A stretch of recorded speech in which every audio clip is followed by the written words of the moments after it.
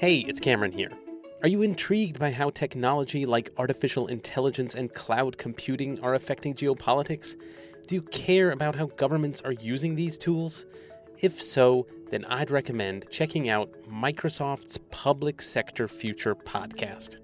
Head over to aka.ms/public sector future to find all the episodes, or just search for Public Sector Future wherever you get your podcasts.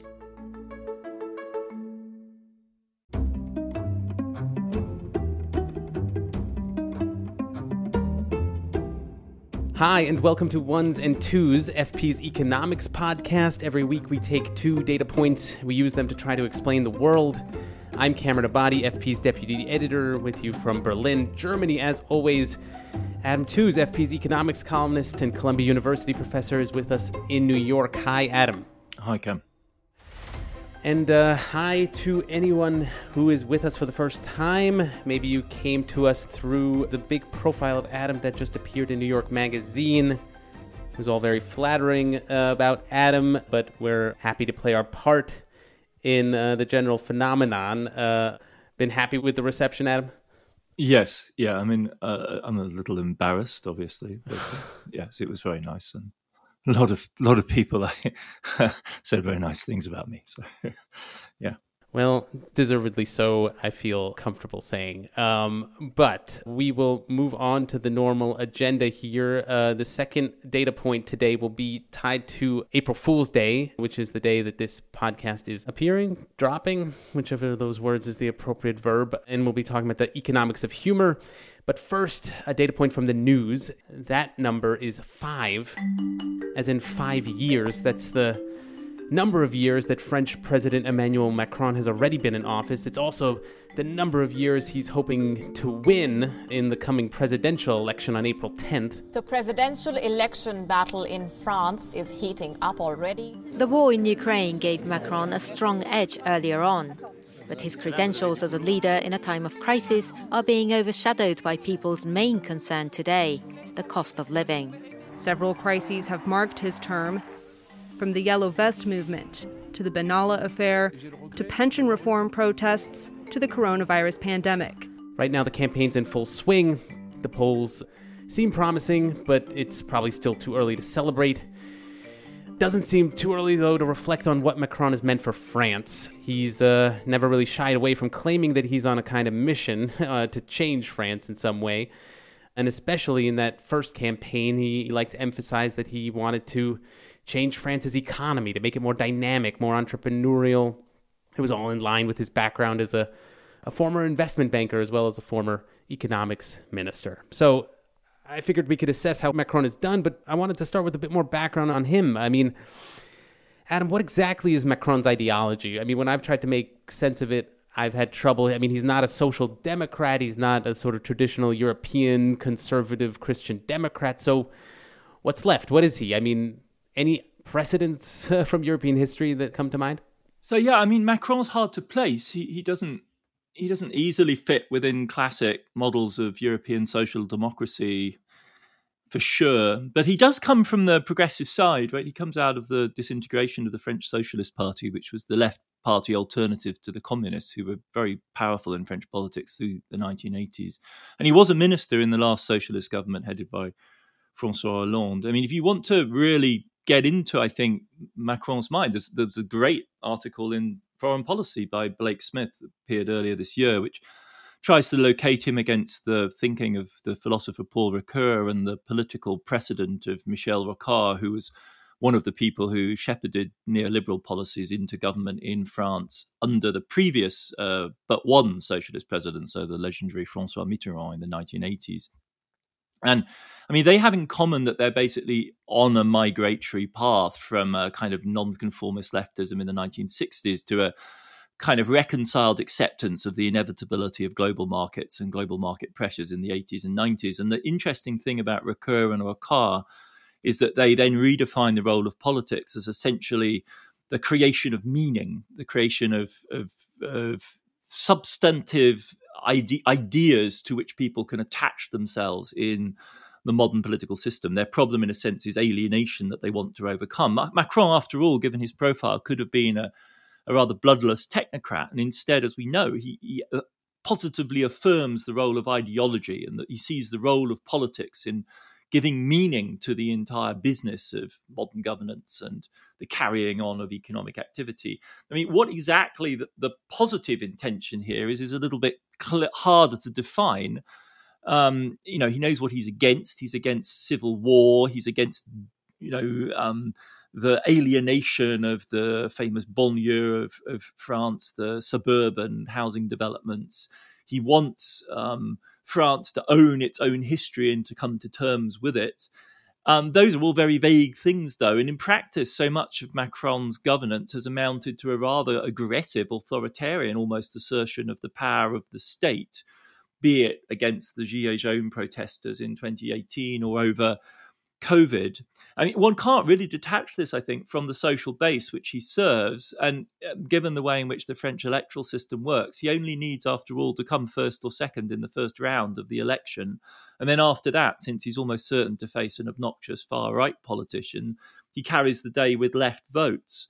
And so his core constituency is a kind of impatient, upper-middle-class, educated, technocratic group, really, for whom he represents a vision of a modern France. It has a touch of leftism about it, I think, in that residual sense that it's about reform, it's about modernity, it's also Atlanticist in its emphasis.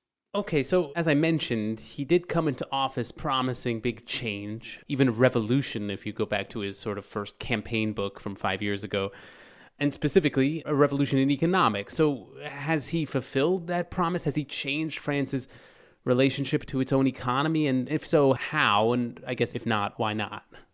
Yeah, I mean, the French are as addicted to this talk about revolution as the Americans are. I mean, perhaps even more so, especially if you come from the Republican side of politics like Macron. I mean, in practice, though, French political economy is very tough to shift. There have been some changes that, broadly speaking, as it were, point in Macron's direction. But then the other thing to reckon with, of course, is that he was elected in 2017 and then from 2020 onwards has been dealing with COVID. So if you ask the question, like, has he reduced the share of the state in the French economy? You can use the metric of state spending as a share of GDP. And that popped in the wake of the financial crisis of 2008-9 from 53 to 57%. And then over the course of the following years, and quite rapidly in the first years of Macron's presidency, it fell back to 55%. So hardly a revolution, but certainly a shift in the sort of direction that he's thinking of. But then COVID strikes, and with really an embrace of large deficits and heavy government spending, the state share in French GDP rose to 62%, which is really a staggeringly large number by American standards. And the only promise they've made so far is that they will reduce the deficit of the French government to the European norm of 3% by 2027. So that'll be most of his second term as president. The labour market, however, I think is really the core of the Macronite vision, right? He has this vision, I think, of France needing to work more, people to get off, their sofas and get into the labour market. There's this sort of energetic, impulsive drive to drive people into the labour market. And there has been some numbers that point in that direction, right? So the share of prime age French workers in employment has risen from 64 to 67.5%. Again, not a revolution, but a move in Macron's direction, a surge in self-employment. So folks not registering entire complex businesses, but simply registering themselves as self-employed, from a regular number of about 20,000 such registrations per month before he came into office to more like 60,000 today. So that's some sort of trace of this entrepreneurial ideology. And in the election, he's doubled down. I mean, he's used his commanding lead in the polls to radicalize his message. In a sense, he's now threatening or promising, depending on your point of view, to raise the retirement age from 62 to 65, to further slash taxes, to unify the welfare benefit system so as to incentivize, quote unquote, people going back to work. The whole thing reminds me a little bit, I have to say, of the kind of reform agenda that we saw in Germany in the late 90s and early 2000s. And again, one must put reform in inverted commas in scare quotes, because it's one of the most controversial phases of German social policy in recent decades. It did, however, have the effect of pushing people back into the labour market, even if sometimes at low wages. And I think that's probably the model that Macron ultimately has in mind. Yeah, I mean, just also for my own macroeconomic understanding here. I mean, he could sort of achieve the same effects by like sort of increasing immigration. I mean, increasing economic activity in this way. But this is a sort of the ideology here is that work is sort of a social good for its own sake in a way. I mean, we want to sort of increase the share of people working. It's not just about overall growth in that way. Or is there a kind of ideology of pro-work as such? There is, yeah. I mean, he's literally made this rather odd connection in the current, election between France's fiscal situation, so its government deficit, and the need for French people to work.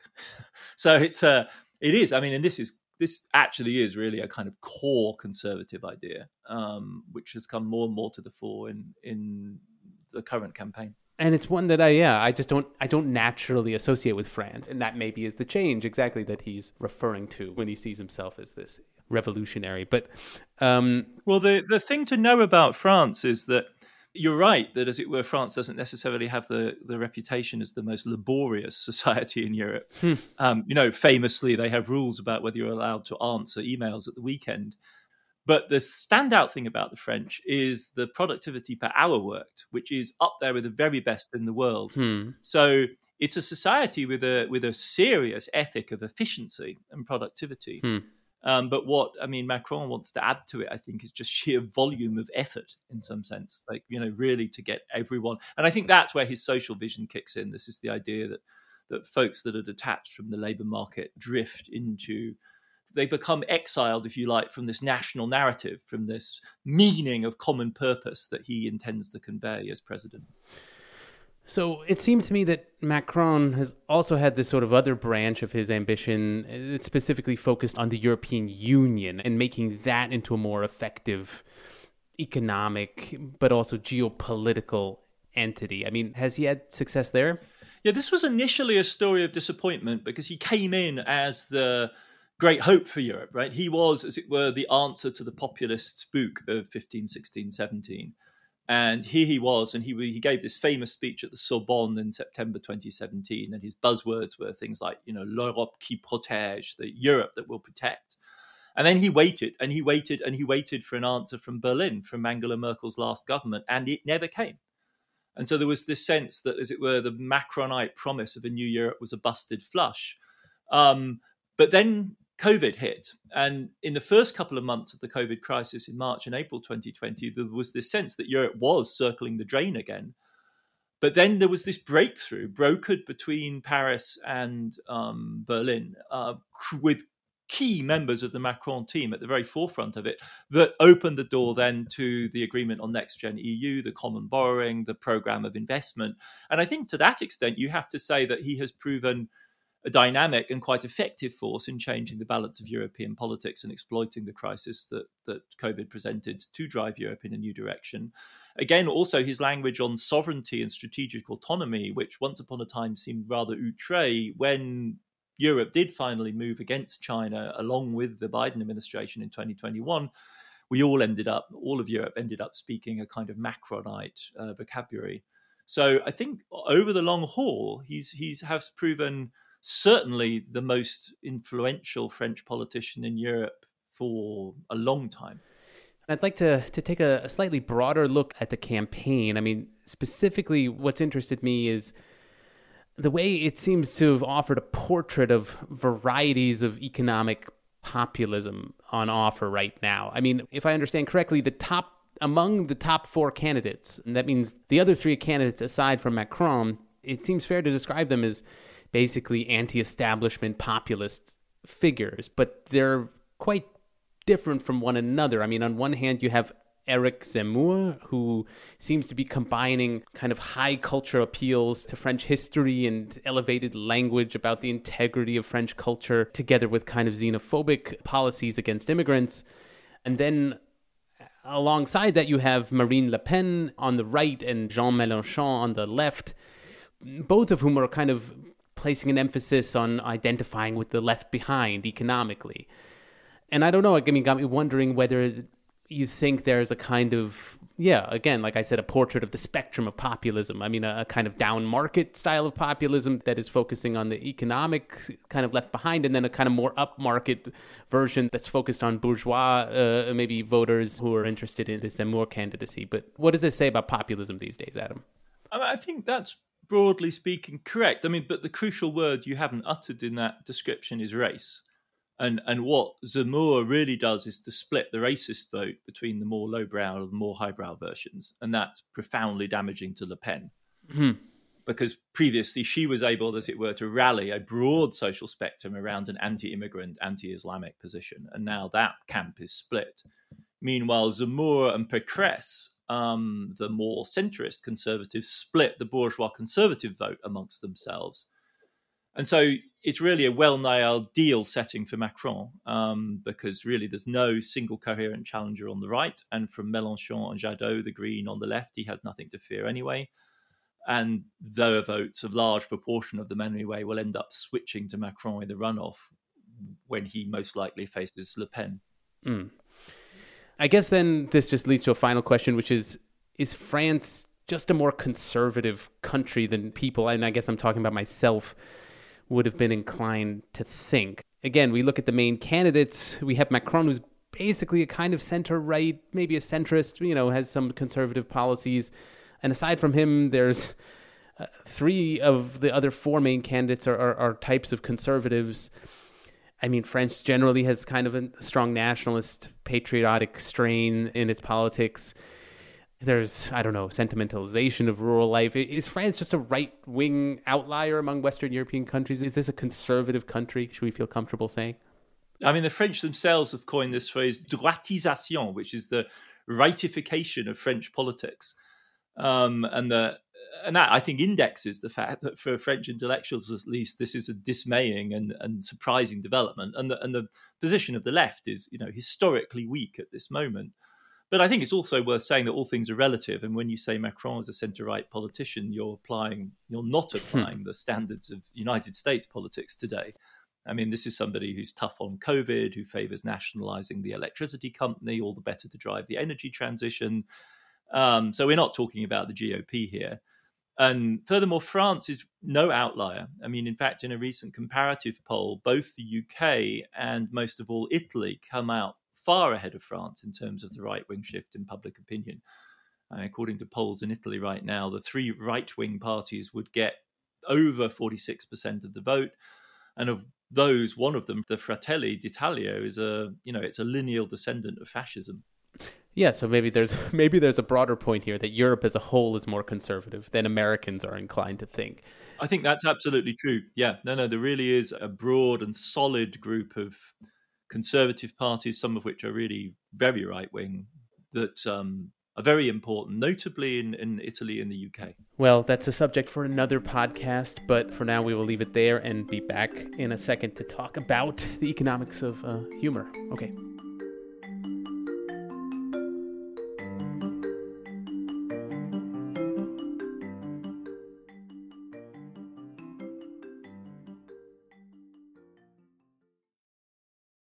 Welcome back. Our next data point is 0. That is actually the punchline to a joke that is about economists that I'll tell in just a second. But as I said at the top of the show, this segment will be about the economics of humor. It's April Fool's Day, at least the day that we're releasing this podcast.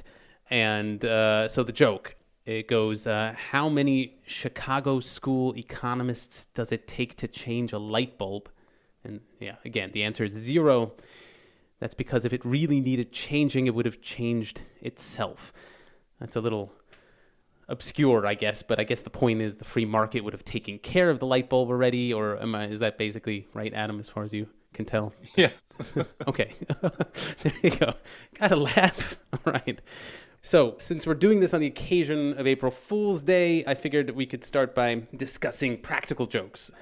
I was wondering, Adam, if there are any examples of practical jokes from history, I don't know, that have had any major economic consequences as a result. I mean, anything come to mind there, Adam? I was a bit stumped by this, to be honest. I mean, the sort of macroscopic practical joke that immediately comes to mind as a historian is the famous Orson Welles broadcast of War of the Worlds in 1938. You know, the H.G. Wells novel, which caused a genuine bona fide panic for at least an hour or so across large parts of the United States, where people were convinced that there was going to be a Martian invasion. And what really struck me about this is the way that he started, which was in fact with business news. So it was near the end of October. Business was better. The war scare was over. More men were back at work. Sales were picking up. And on this particular evening, you know, then they discover these flares on Mars. And that was how he chose to set it up. So against the backdrop of regular economic news flow.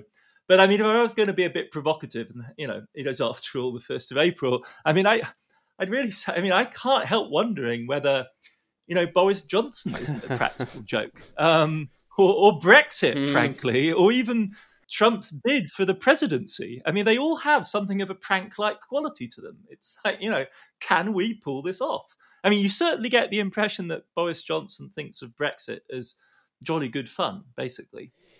Yeah, and that actually is clarifying in a way as well, because it's as if they didn't want it to become reality. It was just meant to be a joke, and now it's actually real, and they're having to deal with the consequences. But to think about humor more generally here, are there, as far as you can tell, any sort of economic preconditions for making jokes in the first place? Or are there economic kind of conditions necessary for finding something funny? Any literature out there on that question? Well, I mean, you and I both dug in on this, and credit where credit's due. You came up with this amazing article, which I will, with a straight face, attempt to read the abstract of, because, you know, the humor is infectious here. Anyway, this is a paper by 3 authors, perhaps non-coincidentally from Greek universities in 2016, with the title, "The Role of Economic Conditions on Humor Generation and Attitude Towards Humorous TV Commercials." And the abstract reads as follows. A 2-phase experimental study investigates the role of economic conditions on humor generation and on the relationship between perceived humor and attitudes towards the advertisement. It designates that the economic context affects the generation of humor and the relationship between perceived humor and the advertisement. TV commercials can more effectively create humor as well as positive advertising effects in an expansion rather than in a recession. The generation of humor during a recession requires a combination of high levels of perceived surprise and low levels of perceived irritation. In the same vein, attitude towards a humorous ad in a recession increases significantly only when there is a high perceived humor and low perceived irritation factor. And then they go on, I mean, to spell out, this is, I mean, the tragic side of this is that their 2 samples were taken from 2006 and 2013. In 2006, the Greek economy was growing at 4% per annum. And in 2013, the Greek economy was contracting by 4% per annum. So they literally conducted this study of the humorous impact of more or less irritating TV advertisements across one of the great economic disasters of the modern period. I mean, truly a catastrophe on the scale of the Great Depression. Well, I think you should also sort of briefly translate the results they found. So, I mean, basically, how did the recession affect the humor generation, to put it in their terms? I think, broadly speaking, it means you have to be a bit tactful and genuinely funny in a recession, because you're otherwise going to upset people. And that in a economic boom, frankly, you can get away with trashier advertising. Okay, there you go. Okay, there you go. The bar is higher in a recession. So I guess another more general question here is whether humor, in some economic sense, should be considered conservative. And just to clarify what my thinking here, it seems to me when you're making jokes, it might seem subversive, but you're kind of offering a release and precisely not trying to change the situation you're addressing. You're kind of accommodating your audience to the status quo. And that's, opposed to trying to organize action or start a revolution or something. So, I mean, have economic thinkers or folks who've thought about revolution on the left, et cetera, have they ever analyzed the value of humor along these lines, as far as you know? I think that's an acute observation. Clearly, black humor can be a way of accommodating oneself to a really bad situation. It's not for nothing that it's a common feature of military culture. And people have said in the context of the Ukraine crisis that to understand the way in which the Ukrainians have been able to react and cope with the terrible shock of the war is that they draw on deep reservoirs of black humor, essentially, that have seen them through decades of hard times. On the other hand, I think, it's tempting to push back a little bit on this and to say that there are a few things, after all, more corrosive of legitimacy than mockery.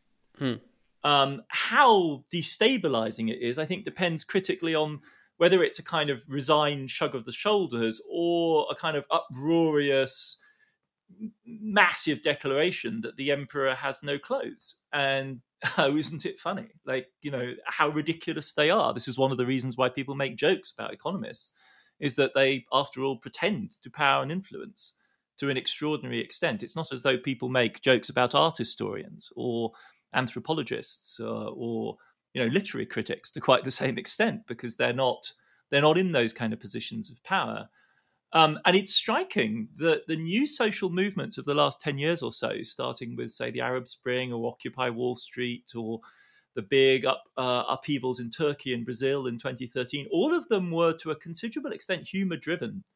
And so, in fact, are some of the new populist movements in Europe. Beppe Grillo, after all, was the driving force of the Five Star movement in Italy, which broke through. Now, that's not a revolutionary force by any means, but it suggests the way in which humor can genuinely help to break the status quo in political systems. And perhaps it isn't, after all, entirely coincidental that the President Zelensky of Ukraine is, after all, an accomplished, humorous actor. He knows how to carry a line and to deliver a punchline, and he can pivot from a satirical political drama to deadly seriousness.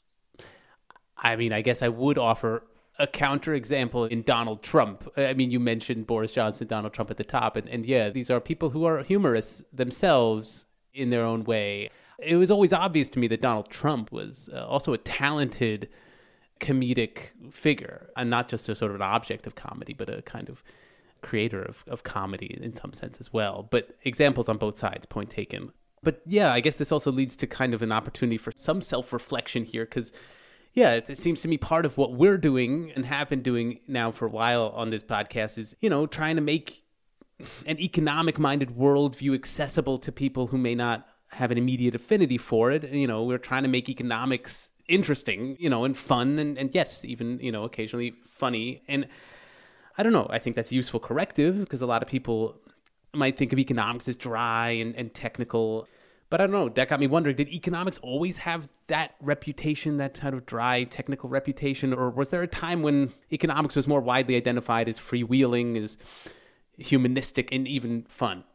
I'm not sure whether economics ever had a phase in which it was overwhelmingly seen as fun. It was certainly more freewheeling and humanistic in the 18th century and the theorists of commercial society. I mean, they almost made freewheeling, humanistic approaches to life and their access by way of commerce into part of their mantra. This is the promise of the Scottish Enlightenment, for instance.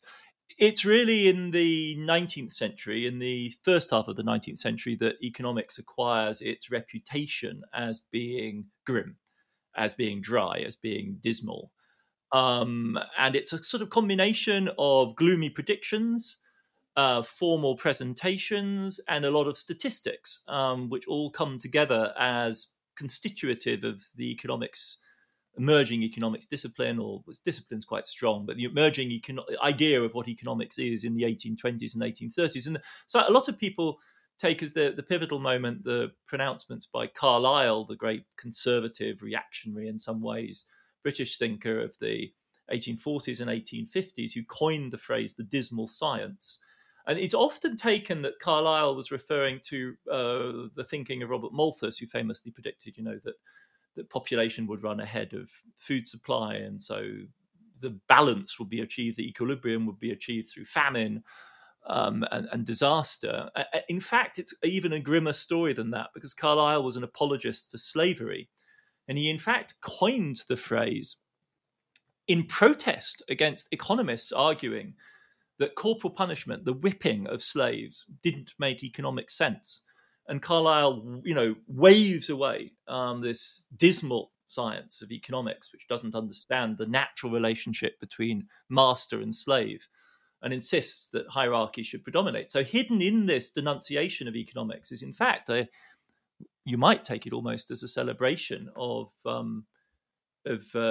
economics' liberal predisposition. This is a novel. I found this online. I was very surprised by it. It's due to the economist Robert Dixon, who teaches at the economics department in Melbourne. And because I'd always assumed, and I think most people are raised on the idea, that the dismal science is because of Malthus. And it may, in fact, simply be that it wasn't reactionary enough for Carlyle's taste. Oh, wow. Okay. So that was the cheerful rejoinder to the dismal science, was to be more cruel to one's human Well, yes, to be authentically cruel, right? Rather than to engage in this stupid calculus of utility that would suggest that probably beating your slaves is not best practice and probably not good for productivity. And I mean, there is indeed an entire genre of work in the last couple of decades. I mean, the Freakonomics people, who are the authors of this kind of vision of economics, as a sort of almost entertaining, counterintuitive kind of logic. I mean, personally, I don't find that a very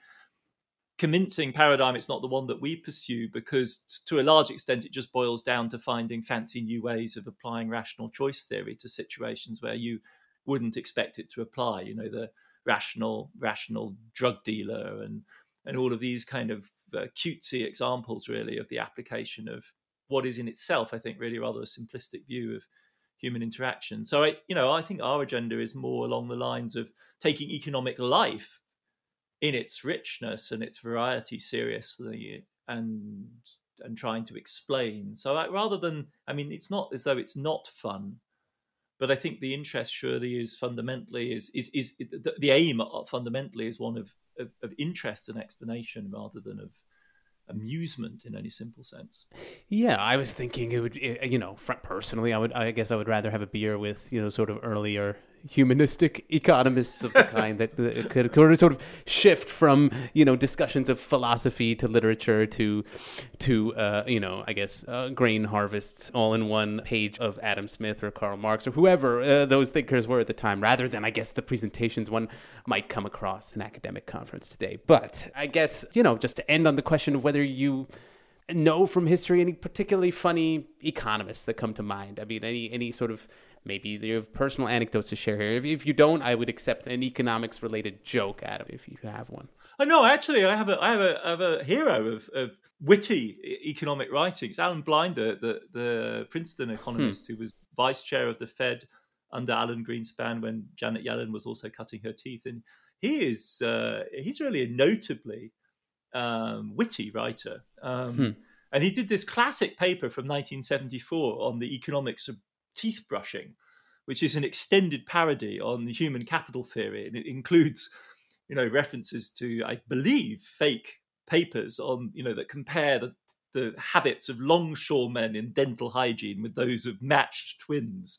and attempts to rationalize the dental hygiene of restaurant workers of different grades, insisting that the French nationality of the chefs cannot explain the fact that cooks brush their teeth rather less often than wait staff, and produces this model yielding the insight that junior faculty would be far more likely to brush their teeth than tenured colleagues for whom bad breath was a badge of honor.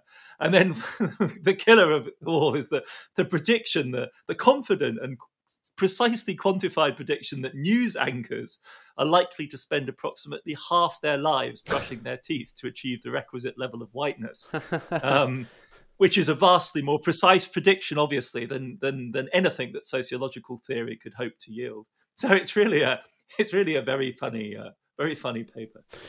Well, I'm glad to know that there was someone, with that degree of wit on the Federal Reserve board, maybe sort of cracking some jokes while trying to determine interest rates. That wouldn't be a bad thing. But we'll leave it there for now, and be careful out there on April Fool's Day. And we'll be back next week. Okay, that's it for another episode of Ones and Twos. Thanks as always to my co-host Adam Tooze. Listeners, as always, we like hearing your feedback. Please email us at podcast@foreignpolicy.com or tweet us at onesandtwosPod. Remember, that's twos as in Adam's name, TOOZE. And of course, remember to follow and review us on your favorite podcast app. Ones and Twos is written and edited by me, Cameron Abadi, along with Adam Tooze. It's produced by Laura Rosbrow-Tellem and Rob Sachs. Our social media manager is Claudia Tatey. The executive editor of FP Podcast is Dan Efron. Thank you very much for listening, and we will see you back in your feed next week.